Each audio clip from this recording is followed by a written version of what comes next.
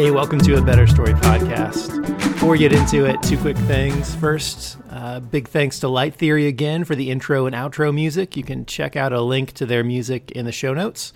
Second, there is a Better Story Facebook page. So if you search on Facebook for @A Better Story, you can check out updates, episodes, give it a like. You can share stuff that way. So check it out. Now, with that said, today's episode is called The Bible Doesn't Have to Suck, which of course implies that sometimes we make the Bible suck. I don't think I have to convince you, hopefully, that people have made the Bible suck before, just in the way that it has been used to justify a whole slew of awful things. And then people also find the Bible really confusing and strange and weird because it has violence and atrocities. It also has beautiful things in it, but it's all mixed in this really kind of messy way. So I want us to zoom out today and look at what the Bible actually is. When we do, I think we'll find that the Bible doesn't actually have to suck, that it actually is this complex, lovely, beautiful thing. Now, I discovered this a few years back when I started to sort of go on this journey to try and understand what the Bible was. And at first, I was trying to make it make sense historically, and so I read all these books about how it was supposed to be inerrant and infallible, which are just big words we use for our own expectations for the Bible. But they all left me sort of unsatisfied, like it just didn't quite add up or quite make sense. It felt sort of forced and strange. So then I began to look for like an overall narrative of the Bible. I wanted it to be this sort of complete story that had a nice character arc and a nice ending to it with a little bit of drama in between.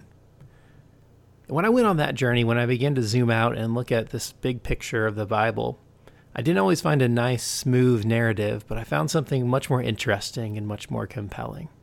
And I want to talk about that today.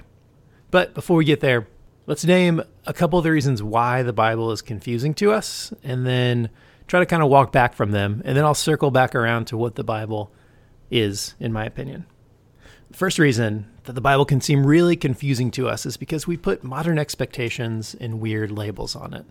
Those labels I mentioned earlier, things like inerrancy and infallibility, are relatively recent words in Christian history that essentially try to look at the Bible as a historical, sometimes scientific document.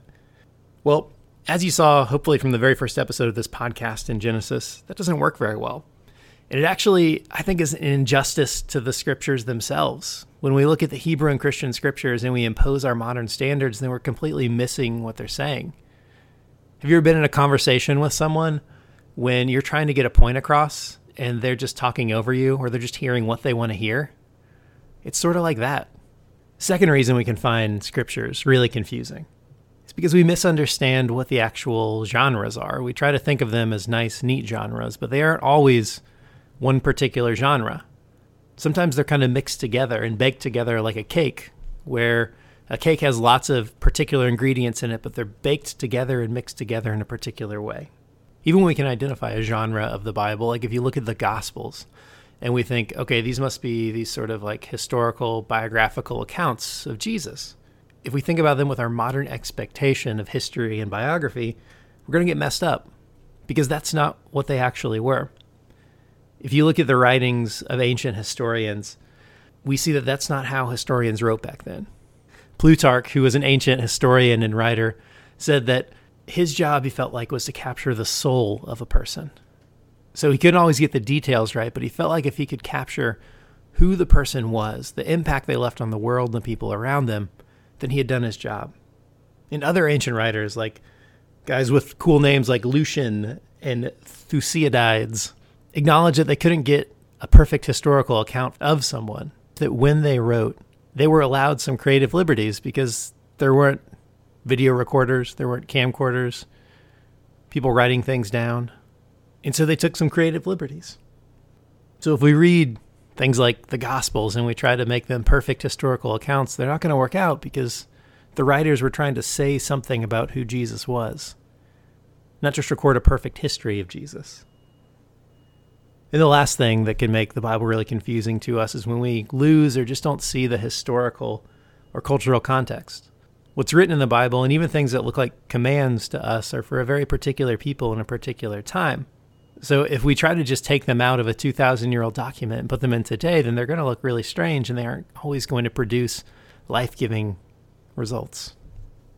So when we take off our strange labels and modern expectations and begin to look at the historical and cultural context of Scripture, I think we find something. And this is what I found on my own journey with Scripture. When we take those things off of it and let Scripture breathe and try to actually see what it is, what we find is this really beautiful but messy account of people waking up and trying to keep up with God. So you see people wrestling with who God is, and there's movement. It doesn't just stay the same. There are leaps forward, and they're thinking about God and the world. So if you look at something in the Scriptures and you say, this seems really messed up and antiquated, it's because sometimes it is. And sometimes people did things and said things in the name of God, and then later realized that it wasn't God at all who was saying those things. And there are examples all over Scripture of people waking up and trying to keep up with who God is. The very first episode of this podcast, Genesis 1, is a great example of this. These stories were leaps forward in how people thought about God and the world around them, that they centered them on peace and wholeness, and instilling the image of God in people. The same thing is true in the laws of the first 5 books of the Hebrew Scriptures. The laws can seem really confusing to us when you look at them because there are some really awful and strange sounding ones. But we have to understand is a lot of them, not all of them, but a lot of them were these leaps forward in thinking about who God was and how to relate to one another. Let me give you an example.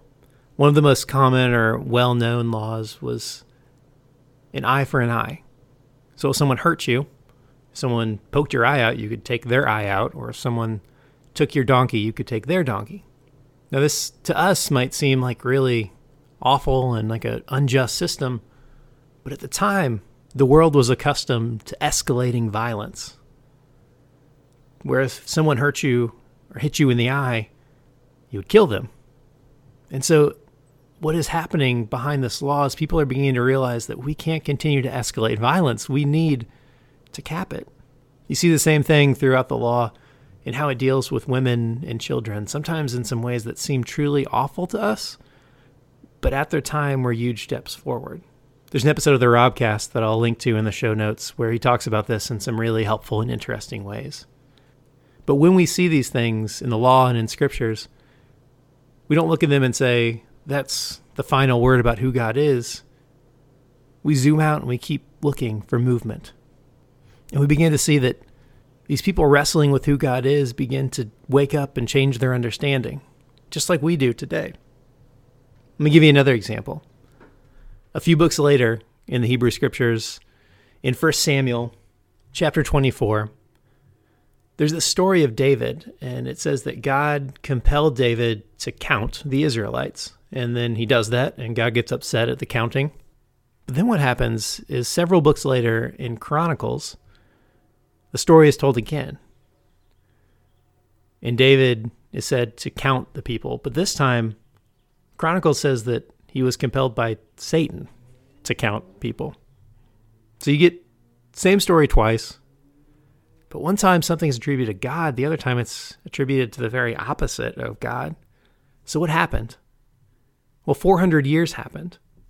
Generally, scholars think that 1 Samuel was written about 800 years before Jesus came on the scene, and that 1 Chronicles was written about 400 years before Jesus came on the scene. So these people had 400 years to reflect on these stories, and they had the courage and the honesty to say, we got it wrong. What we thought was from God at that point actually wasn't. It was the total opposite. And we do the same thing today. Think about it. 200-300 years ago, people were using the Bible to justify slavery. And over time, we woke up and realized God was never about that. We were the ones who were off. 100 years ago, people were using the Bible to justify segregation. And over time, people woke up and realized God was never about that. We were off. The same thing happens with sexism and the mistreatment of women. people begin to realize that God has never been about that either. This is how we relate to God, and this is how people always have related to God. We make these leaps forward in our understandings, but they're always a little bit behind who God actually is. Our picture of God is never complete. Let's look at some other examples about people moving with God. If you look at what is sometimes called the minor prophets in the Hebrew Scriptures, you see this all the time. And you see it happen quickly. So, for example, in the book of Zephaniah, it's this short little book where people are trying to wrestle with their context and where God is in it. And it starts with them thinking that God is judging them, that God is bringing destruction and death into their lives. And then over time, they begin to say, well, maybe God is just testing us, refining us. And then eventually it changes again, and they say, well, maybe God is actually present with us in this. And then by the end of the book, they say, no, God loves us deeply. God is a God of mercy and love. And so you see movement. So when you see something in Scripture that makes you uncomfortable, that seems really backwards, it might be because it is, but that's not where the story stops. Let me give you another example with Jesus. So that eye for an eye passage, that was a leap forward in the Hebrew Scriptures. Jesus looks at that and he keeps moving with it. He says, you've heard it said, an eye for an eye. But I tell you, love your enemies, turn the other cheek. Jesus feels the freedom to look at what were their holy Scriptures and to keep moving in the direction they were pointing. Because that's what the Scriptures are. They're not a nice, neat narrative or story all the time. They have a trajectory, though. It's 2 steps forward, 1 step back. But the story moves towards wholeness and towards love. It's a story of people beginning to see that that's who God is and who God always was. We see it in the early church. Last week's episode about the Ethiopian eunuch, about God going out to the desert and including this person who should not have been included according to the church's current standards. And then eventually the church catches up later on, but they were already behind God. So when we think about the Bible and we think about what we see in it, it's not static. It doesn't stop. But it gives us a trajectory to live into. It doesn't give us all the answers to life. It doesn't tell us everything we need to know about God. But it points us in the direction. And it pushes us to live into it, to embody the values that it points towards. Humility and love and creativity and justice. As we do that, we begin to wake up and keep up with the presence of God, just as people did 2 and 3 and 4,000 years ago. So that's why the Bible doesn't have to suck.